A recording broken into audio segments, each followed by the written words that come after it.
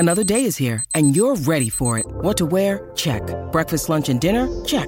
Planning for what's next and how to save for it? That's where Bank of America can help. For your financial to-dos, Bank of America has experts ready to help get you closer to your goals. Get started at one of our local financial centers or 24/7 in our mobile banking app. Find a location near you at bankofamerica.com/talktous. What would you like the power to do? Mobile banking requires downloading the app and is only available for select devices. Message and data rates may apply. Bank of America N.A., member FDIC. When you need mealtime inspiration, it's worth shopping Kroger, where you'll find over 30,000 mouth-watering choices that excite your inner foodie. And no matter what tasty choice you make, you'll enjoy our everyday low prices, plus extra ways to save, like digital coupons worth over $600 each week. You can also save up to $1 off per gallon at the pump with fuel points. More savings and more inspiring flavors make shopping Kroger worth it every time. Kroger, fresh for everyone. Fuel restrictions apply. We're here. So, we're behind the paywall. Well, we're not behind the paywall yet. It's still public. Before the paywall. Before the paywall. I missed a step there. So anyway, what do we have here? We got Keaton in a comic. So what's this about? So I want to talk briefly before we go into the main topic of this Patreon preview, which is that DC recently released Batman number 900, which is also Batman number 135 at the same time. Don't ask. Comics, everybody. It's written by Chip Zdarsky with art by Mike Hawthorne, Jorge Jimenez, Mike Janine, I think it's pronounced, and Adriano de Benedetto, colors by Tomio Mori and Romulo Fajardo Jr. I'm really tripping over the names today. And letters by Clayton Cowles. I know that one. He did the letters on the Batman 89 comic. And speaking of which, he's in this. So Batman, the main comic book Batman, is on the hunt through the multiverse against a version of the Joker, and he travels through different worlds to track him down. And that's when comic book Batman meets the Michael Keaton Batman, as we see here, who of course says, "I'm Batman." So that's in here. Of the adaptations, Batman does end up encountering Adam West in a great moment, as well as three of the most beloved versions of Kevin Conroy's Batman. The BTAS version is in it, Old Bruce and Batman Beyond is in it, as well as the Arkham Batman. So it's a nice tribute to the different history of Batman in a very supersized issue. And so as we see here, Keaton's Batman is dressed in the 1989 suit, and that's not all. Due to the presence of the multiverse version of Joker, it looks like different Jokers are getting resurrected, which means the Jack Nicholson Joker is temporarily resurrected, as we see here. So this is reported on Action News, which was the main news channel in the Batman 89 movie. And of course, Jack Napier's name is name dropped. So this also appears to happen right after Batman 89, since Bruce is still in his 89 costume, like we see here. And it seems implied that Joker's body is missing from the morgue. Plus, it says Commissioner Gordon. It just says Commissioner Gordon here, which pretty much says it doesn't take place after the Batman 89 comic. So there we go.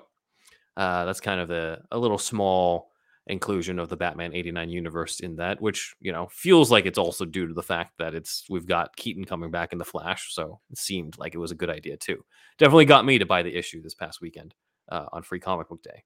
So was it good overall? It's a good issue, especially considering the fact I don't have the other issues. So oh yeah, well that's good. Here and the different versions of Batman who show up, so pretty cool. But recently we did an episode ranking the Batwings in live action, but two Batman flying vehicles were left out, and that's the BatCopter and the Flying Fox from the Justice League movie. And we're going to rank them alongside the Batwings right now in this kind of brief little mini episode, since they were left out. I saw a few comments. I couldn't find them anymore. Maybe the guys deleted them about how we left out the Flying Fox.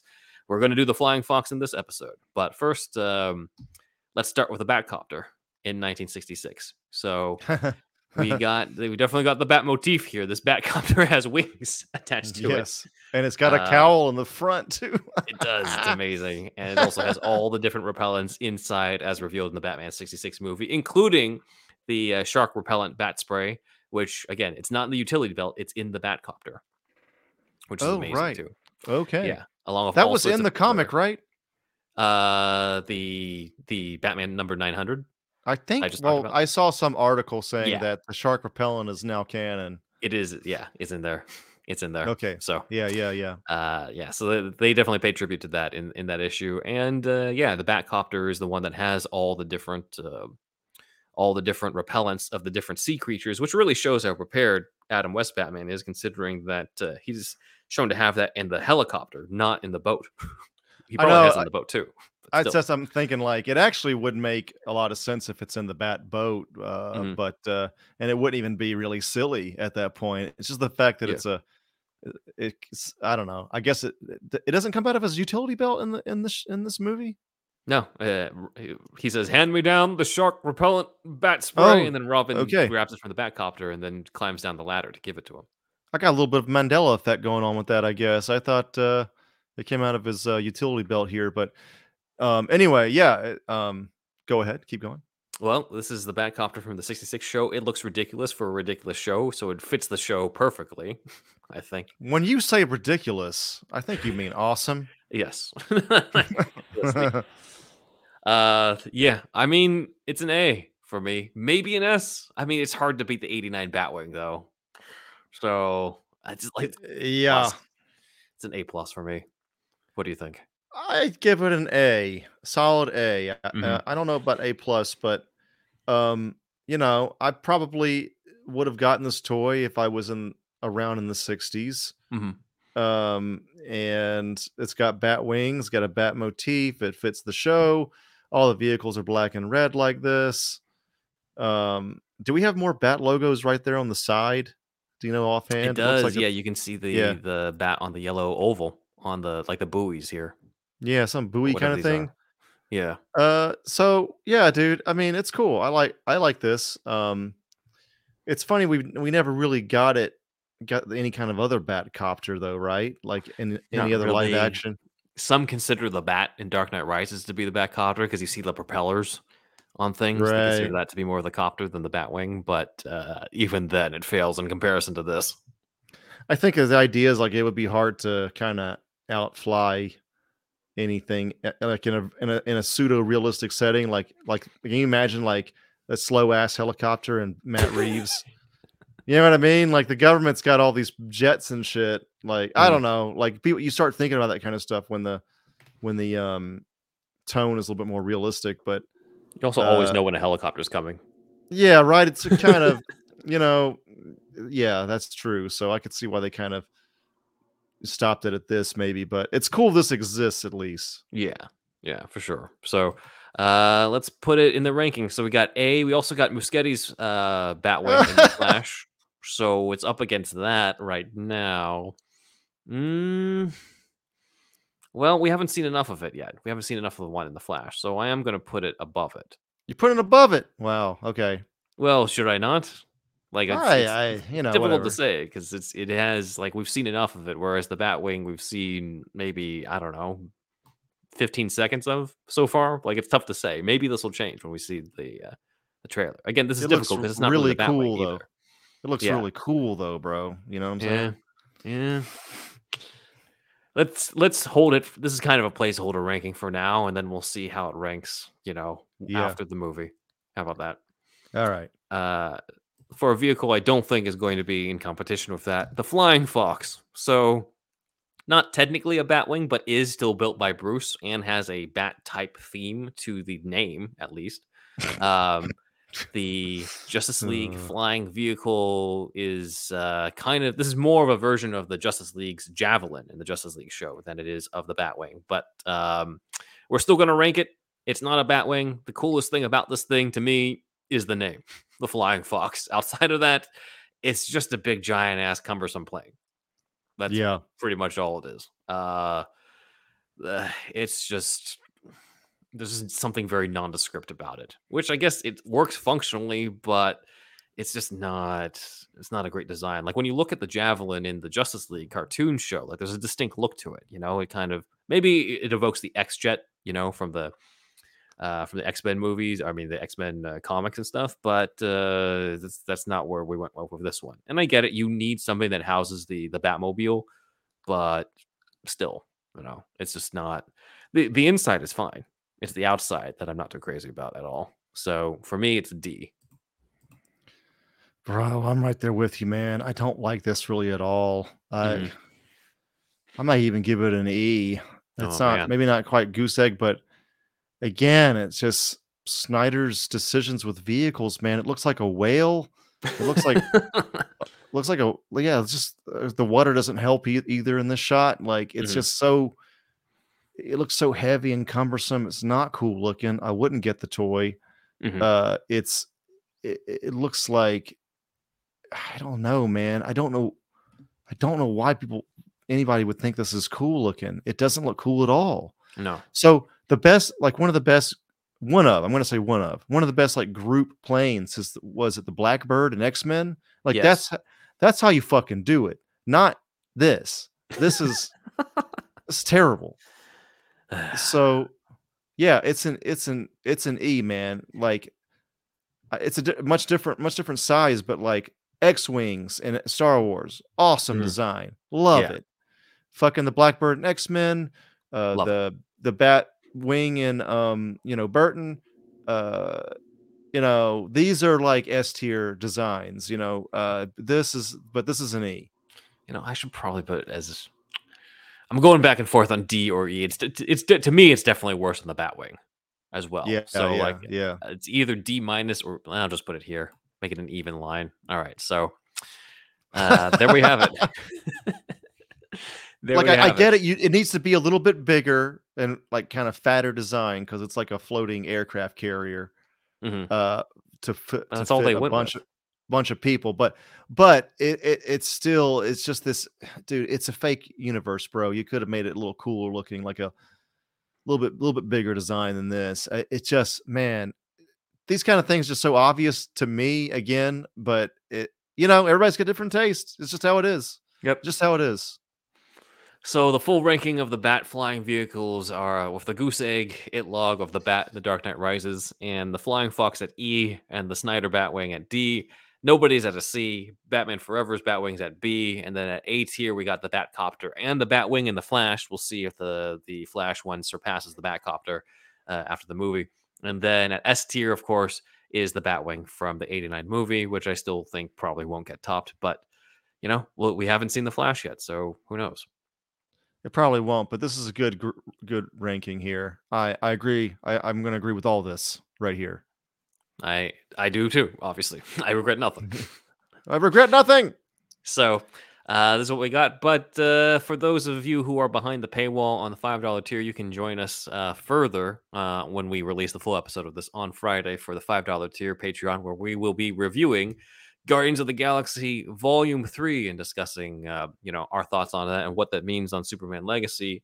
We might as well do this now, just to give it to the public. Uh-huh. But the fact that Gunn has confirmed that cast members from this will be in Superman Legacy. So Yes. The tweet uh, was amazing. It was like he he did just said this like yes. Reddit AMA. If you know Yeah. what Reddit AMA is, like ask me anything, he kind of did this ask me anything kind of thing on on Twitter. He was probably Mhm. taking a shit. I bet she was taking a shit. He was just like, I got a few minutes. Ask Yeah. me Ask me anything about Guardians of the Galaxy specifically. And Mhm. somebody had the genius question, are the Guardians of the Galaxy in Superman Legacy? And he answered yes. So Well, just to clarify, the cast members, not the characters, but yes. yeah, yes, the cast, somebody from the cast member. And look, we don't know who it Yes. is at this time, but I think that's cool. He has confirmed that Chris Pratt is not Superman. So everybody, he has confirmed this on video, red carpet, so don't worry about it, everybody. It's probably going to be like his wife is going to be somewhere in there, and then fucking I don't know, man. I don't know who else who could be in this. Like Well, a lot of his Mantis or regulars, yeah, like a lot of his, because I'm thinking like at least it's probably the people who show up in all of his movies. At the very least, outside of like the major stars of who are the actual Guardians, his brother's always in his movies, that's right? So true. like Sean's going to be in that at some point. Nathan Fillion always has a cameo. He shows his full face for like the first time in a while in Guardians of the Galaxy Volume 3. I was kind of shocked because like beforehand he was like voicing a CG character in Volume 1. He has a mask on the whole time in the Suicide Squad, but like his full face is in Volume 3. I don't know. He might have like a voice cameo or something in Superman Legacy. Michaela Hoover is another actress he puts in like all his movies. She has like small parts and everything. She was the voice of the bunny in Volume 3. Oh man, Floor. So yep. But yeah, she might be in some aspects. His wife probably, but I mean, again, like I doubt that if it's any of the regulars, I don't think he's putting them in like major roles. Also, like he clearly he loves putting in Rooker in Yeah. this. Who could So Rooker be? here's my vote for that one. Bibbo? Oh, Bibbo. It could either be Bibbo. I also like Perry White. If Rooker is Perry White, I mean, but you know what? The guy that played Perry White on Lois Dean and Clark. Kane's Super, Yeah, the Southern. Dean, he was also Southern as well, right? So this That's what I was thinking. honestly, yeah, why not, dude? I mean, that's cool with me. I think it'll be great. I'd be cool with Bibbo too, but it depends on how big of the part it is. I just think I don't know. I just think it's not necessarily a sign that the main Guardians actors are playing major roles in Superman Legacy, especially this early on. Like I really don't see it this early on in the Superman Legacy, pre-production era. I don't see it as him signing somebody major already and keeping it secret right now. I think it's probably more likely he's definitely having his usual people cameo or have some sort of role in it so far. That's about it. Yeah, and some people kind of judge this kind of thing too, especially with his wife and all this stuff. But Oh, it's like, ridiculous. Yeah. dude, she has like very small roles most of the time. Mhm. He's not like if he gives her Wonder Woman or something, okay, we can talk. But Mhm. until then, like it's just not. I don't think it's a maybe yeah, it's a little bit of nepotism, but it's just not that bad to me. And on top of that, like directors always work with like a similar Mhm. actors. Like, Scorsese was with DiCaprio for a long time, and before that, it was with what Nicholson or something. De Niro. De Niro, I mean, yeah, De Niro, and Spielberg was with what Tom Hanks a lot. You know, this, and then you got Cillian Murphy with Nolan and Michael Caine with Nolan. Michael Caine. The thing is, like, Snyder's if reusing Ray Fisher, Jeffrey when Dean Morgan in his movies, Carla Gugino. Like everybody does this. once you like at a certain level, and you're going to be working 12-hour days or more for a month on end, you're just going to want to be with people are cool Mhm. and that can get the fucking job done, of course. Yeah. But you just don't want. I think after a while, man, and there's also like company loyalty too. He's loyal to his people. Yeah. Snyder's this way. A lot of directors are like this. So honestly, it's not a minus. It's totally a plus that Mhm. he keeps with the same people. It shouldn't be the exact same people every time. You should vary it up a little Yeah. bit. But I can totally see wanting people that are cool to be on that set with you for months on end. Yeah. So Yeah, and it's also one of those things too where I bring up to people if you're in those shoes, like are you telling me you would never actually hire your friends? You would never hire your family members who are in the industry too, Like in terms of like even like you and me, right? Like if yeah. you got a major movie project and stuff and you asked me to write it, am I going to be like, "Oh no, you should give it to someone else you don't know because of nepotism." Like, "No, fuck no." No. I'm going to be like, "Nah, shit, let's do this together." Yeah, exactly, man. You start to form a company that you like, Yeah. and that you just know more than likely you'll have a good end product, and you can just have a good time on set too. I mean, look at James Gunn. He obviously likes having a good time. Mhm. Yeah. So he's not like super serious like Scorsese or something. Mhm. So yeah, that was kind of a tangent on that, um, but yeah, I think we're definitely going to see some people from the Gun MCU world in the DCU. It's just going to happen. Everybody Mhm. get over it. It'll be fine. It's going to Yep. be fine. Indeed. I agree. And with that, I think that ends the preview, I think we'll go behind the paywall and start talking spoilers on Volume 3 and what we thought of it. All right, so if you want to listen to the rest of this episode, go on down to patreon.com/superherostuffpod. The rest of it will be found at the $5 tier. You can cancel anytime. So if you pay $5, you can binge the entire 170 plus episodes. Lots of extra content for you for a month for just $5. So check us out there. And we'll see everybody behind the paywall now.